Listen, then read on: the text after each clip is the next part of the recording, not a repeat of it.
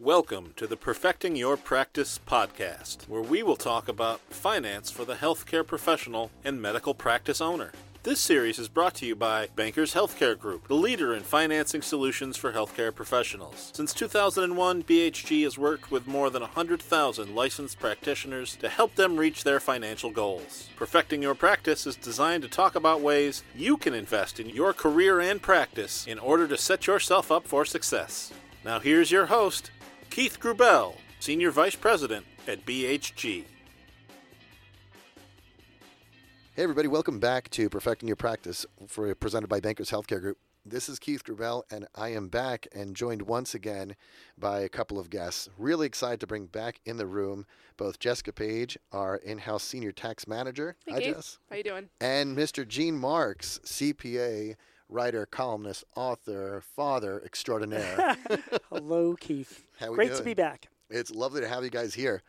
So I tend to stay more on the finance and sales side of things. And so jumping into the accounting terms for me was a learning process earlier on in my career. And today, as healthcare professionals look at the changing financial landscape, I find myself having to explain what we appear to be simple terms, things like what an alternative lender is, or what an MCA is, a merchant cash advance, or what does fintech really mean and who defines it?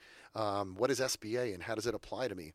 And going through all these different acronyms and names, I realized, you know what? I think there's a ton of them out there that apply to accounting and to finance that most healthcare professionals don't know. And chances are they're sitting in a room with one of you two brilliant folks or someone like you, and they're hearing all these terms and they don't really know what it means. How is it coming across? So I figured it would be fun if we could just run around the table. And I wish I had a buzzer in here to kind of you guys tag in, but just to talk through some terms and figure out how they apply to the healthcare business and how they apply to business overall, and how knowing these terms might help them kind of grow their practices a little bit or just understand finance a little better. So, Keith, I have to ask you. So, you're like a sales guy. That's like that's all. And you know some of these terms that we're going to talk about, right? I do, yes. So, how long did it take? This can't be too tough, right? It's not. What are you implying? You're a sales guy, right? What does that mean? Right. It definitely isn't difficult. It's not challenging. I think it's more than anything the fear factor. And Right. I'm a big believer in anything you're going to do, know it well, understand it through and through. I love what I do. I have a huge passion for finance. I don't consider myself as a salesperson as much as kind of a consultant and trying to help people through a difficult place. And a lot of times finance is a very scary thing and loans are a very scary thing. And Right. I like to be able to teach people and kind of educate them, walk them through. And that's, I guess, if you'll call that my sales style, it's more that. It's more consultative and helping people understand what challenges are and let them know you're not the only one out there and walk them through it. So, yes, it isn't very difficult. I think it's more overcoming the fear. And I think the big thing, as we've mentioned before, is everybody doesn't like admitting something that they don't know. And it's uncomfortable. And I'm a big student of life. I have no issue saying if I don't know something, I don't know it. And I'd rather ask the question than assume. So Right. I think that these terms are kind of relevant, especially when it comes to finance. So basically, but the takeaway is that, listen, guys, if you're a healthcare professional, you're in the healthcare field, if Keith can learn these things, You can too. and you can too. That's exactly right? This is not too tough. You know, Gene.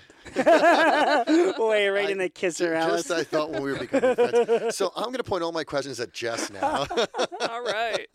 Jess, Thanks, you've said Gene. nothing but nice things, so I really appreciate you being here. Let's talk a little bit.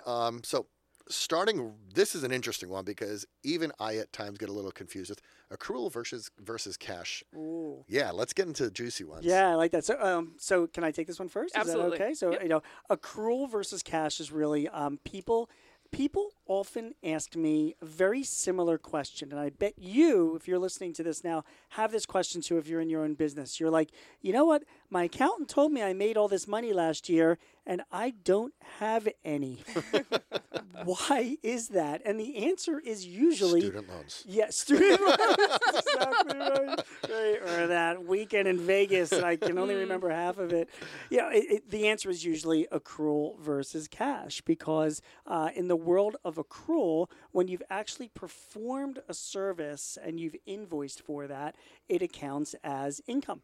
Right? That's how you Correct. record it in the world So you're of accruing you're income. accruing income. And the same Gotcha. thing with expense. Like if you incur a cost, and as soon as even before you receive the invoice for it, when you've incurred that cost, it's supposed to be an expense. You're supposed to match your income with your expense. It has nothing to do with cash. So there were some companies that, boy, I had a great month. I billed out $10,000 worth of services, but their bank balance is still zero because they haven't been paid the $10,000 yet.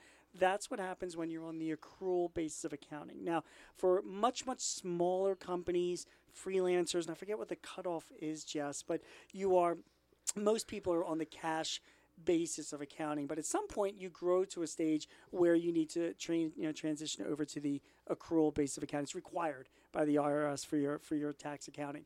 So just bear in mind then that if you're showing income from your accountant, but you don't seem to have the cash in your bank, it's probably because your accountant is using your books, doing your books on the accrual basis.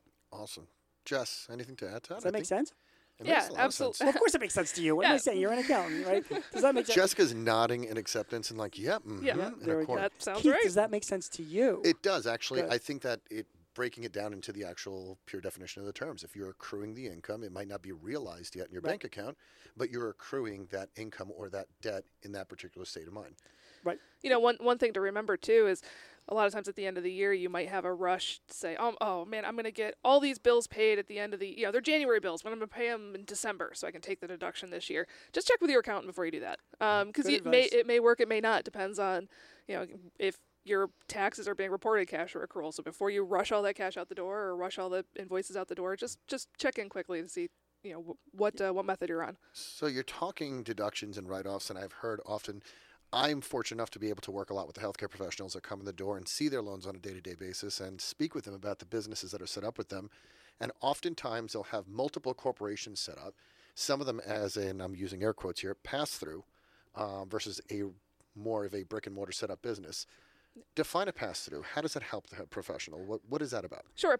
So pass-through is a tax concept where you're running your business and it's a separate legal entity. It is a separate business.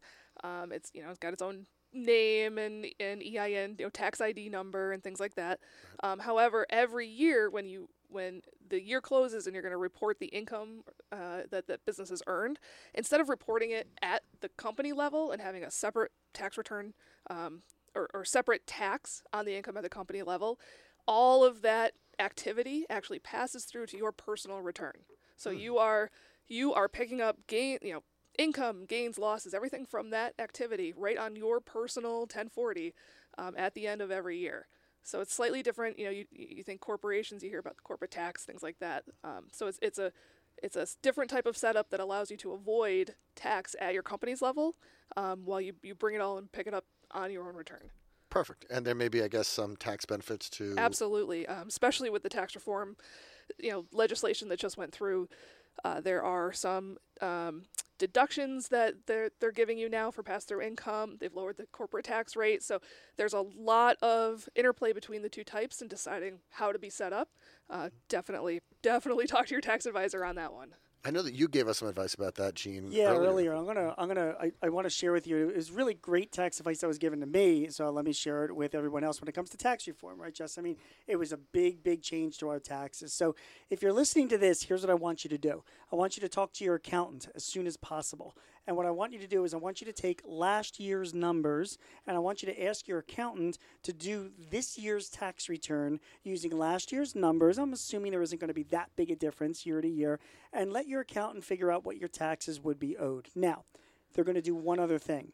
If you are a pass-through entity, as Jess just described, ask your accountant to do the same exercise, but pretend that you're not a pass-through. You're a C corporation, a separate standalone corporation. Oh, and by the way, if you're a C corporation, ask your accountant to do the same exercise again, pretending that you are an S corporation. Why? Because let's face it, you don't know.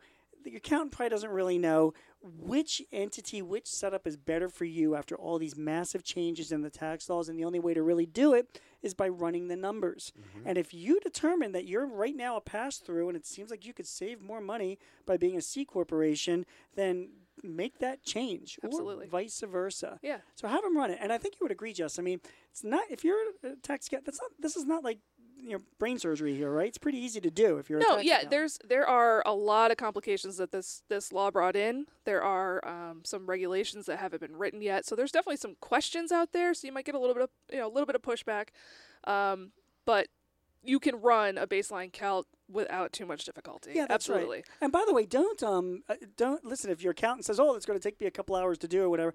Do it. Do it and pay your accountant if if they have an hourly rate or fair enough, because really that small investment in an hourly rate for the accountant, I mean, could pay off many times over by taxes that you could save. Exactly. Awesome. Forgive the sounds. I'm literally taking notes on the stuff that I'm learning here. This is great. So Jesse and I have to speak after this. Okay, no problem. I think that provides a lot of clarity for folks as far as how they could file, what they should be looking at, and what the potential pass-through means. I think it's a great idea to be able to just kind of always question the status quo and how you do things. I think in medicine you do it. Why not be doing it in your finances, right? Yep, exactly. Let's talk about balance sheets. A lot of times you'll ask somebody for a balance sheet and you might get an income statement or vice versa. And I don't think there's a lot of clear differentiation out there as to which is each and what purpose they serve. Who wants to take it? You want to flip a coin? I'll just a quick way I break this down for people typically. So your income statement, you might also hear it called your profit and loss. Right? Okay. So yep, P&L, baby. P&L. Is a Show me the P&L. P&L. Perfect. Yeah, so that is, that's the snapshot of what you are doing at this period in time. And your balance sheet is more your cumulative history, right? So you've got, for example, your retained earnings account. What have you done since the inception of your business? Wow. And that's what's sitting on your balance sheet, your current cash positions, things like that. But your P&L is really the nuts and bolts income and expenses. Makes sense, yeah. And I also, I mean, look, sometimes I call, and we're gonna confuse the audience a lot right now, but the balance sheet is also I consider it to be like a snapshot. I mean, I also consider like, listen, give me my balance sheet as of March 31st. Boom, it is what it is. These are my assets. These are my liabilities. That's what I have. Point in time snapshot of my finances. Yeah, and like for example, like your bank balance is one of the line items on your balance sheet. There are other assets like if you have any inventory, that would be it's a listing of your inventory. That's an asset. If you have any kind of fixed assets, that goes on your balance sheet. If you owe people money, that goes on your balance sheet. So, but it's only at one point of time. Boom, this is what it is.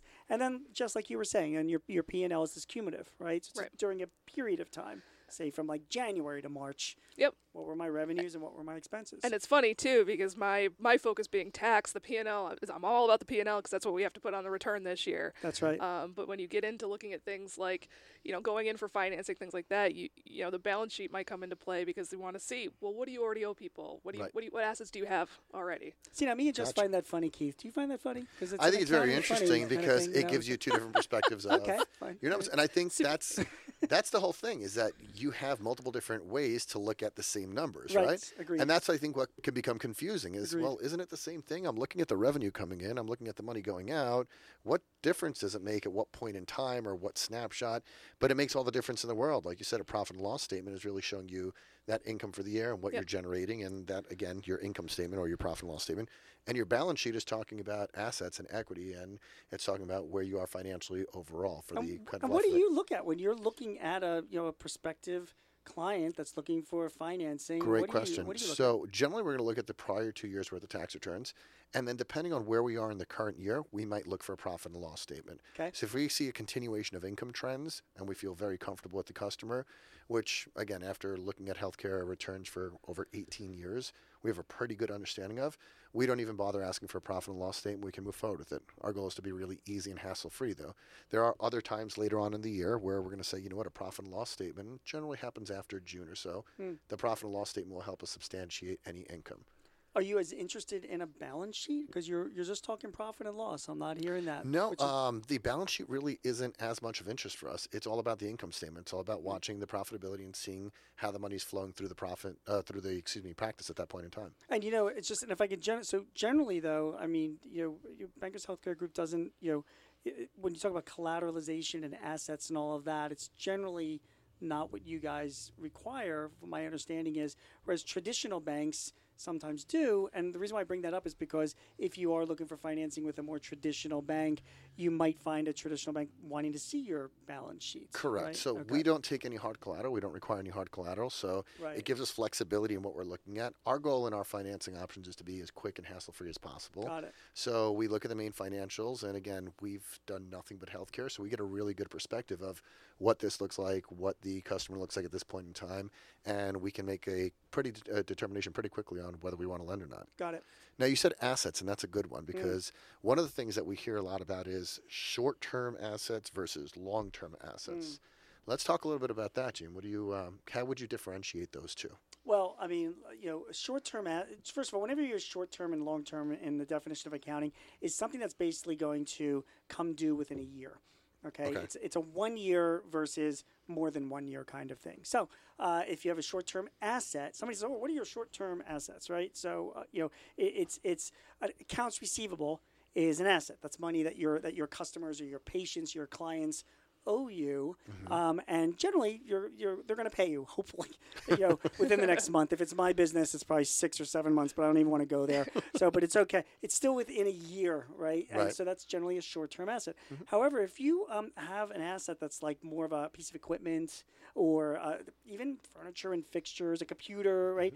Well, you're going to have that for more than a year. So therefore, that's a long-term asset. And the same thing happens on the liability side. Short-term liabilities are ones that you plan on paying back within a year, and a long-term liability, for example, debt that you might own to a financial institution or to a lender. Mortgage practice. Right. It might be due in 3 or 5 years or whatever it is, and so that's all a long-term asset. That's all. Awesome.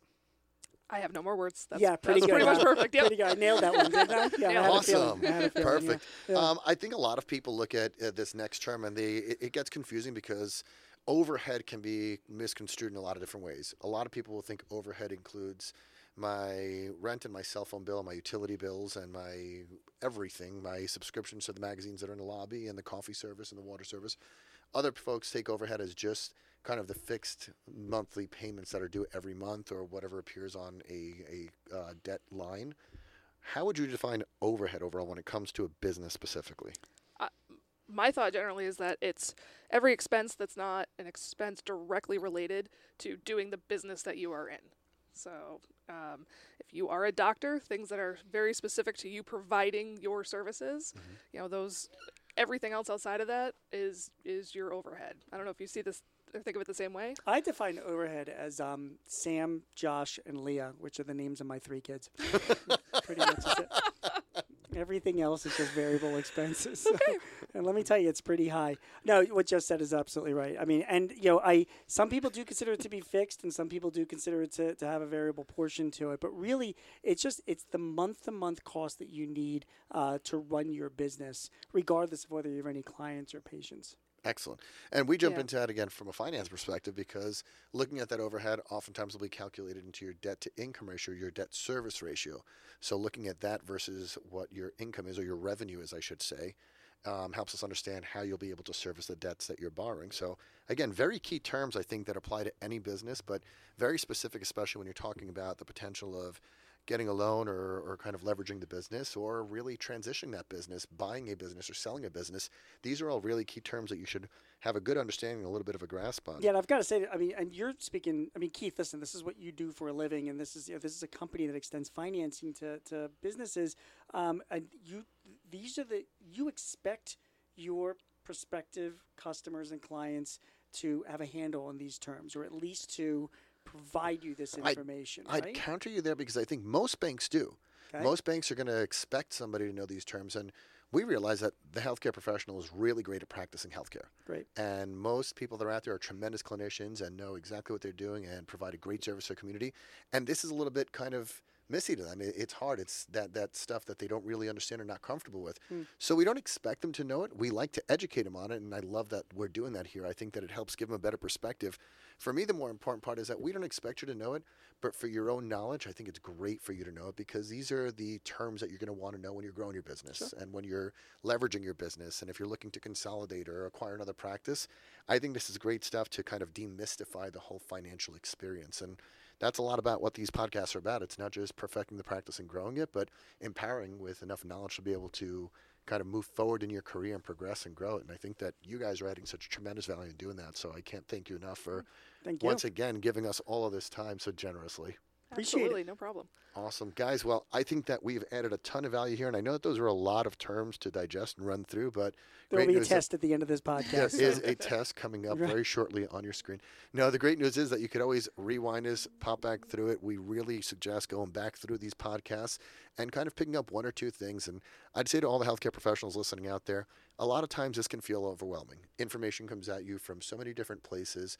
Really try to take one or two things away from each of these podcasts. And if you could do that and apply it, that would be great. If you have any questions at all, please feel free to stop by bankershealthcaregroup.com or connect with me directly on LinkedIn. I'd be happy to walk you through any questions you have and help get you on that path to perfecting your practice. Thanks again, guys, for popping in, spending some time with us. I hope that this is adding value to all of you out there, and we look forward to speaking with you again on our next session. All right, thanks, Keith. Thanks, Keith. Have a great one. For episode notes and worksheets, please visit perfectingyourpracticetoday.com. If you found this episode helpful, please share it with your peers.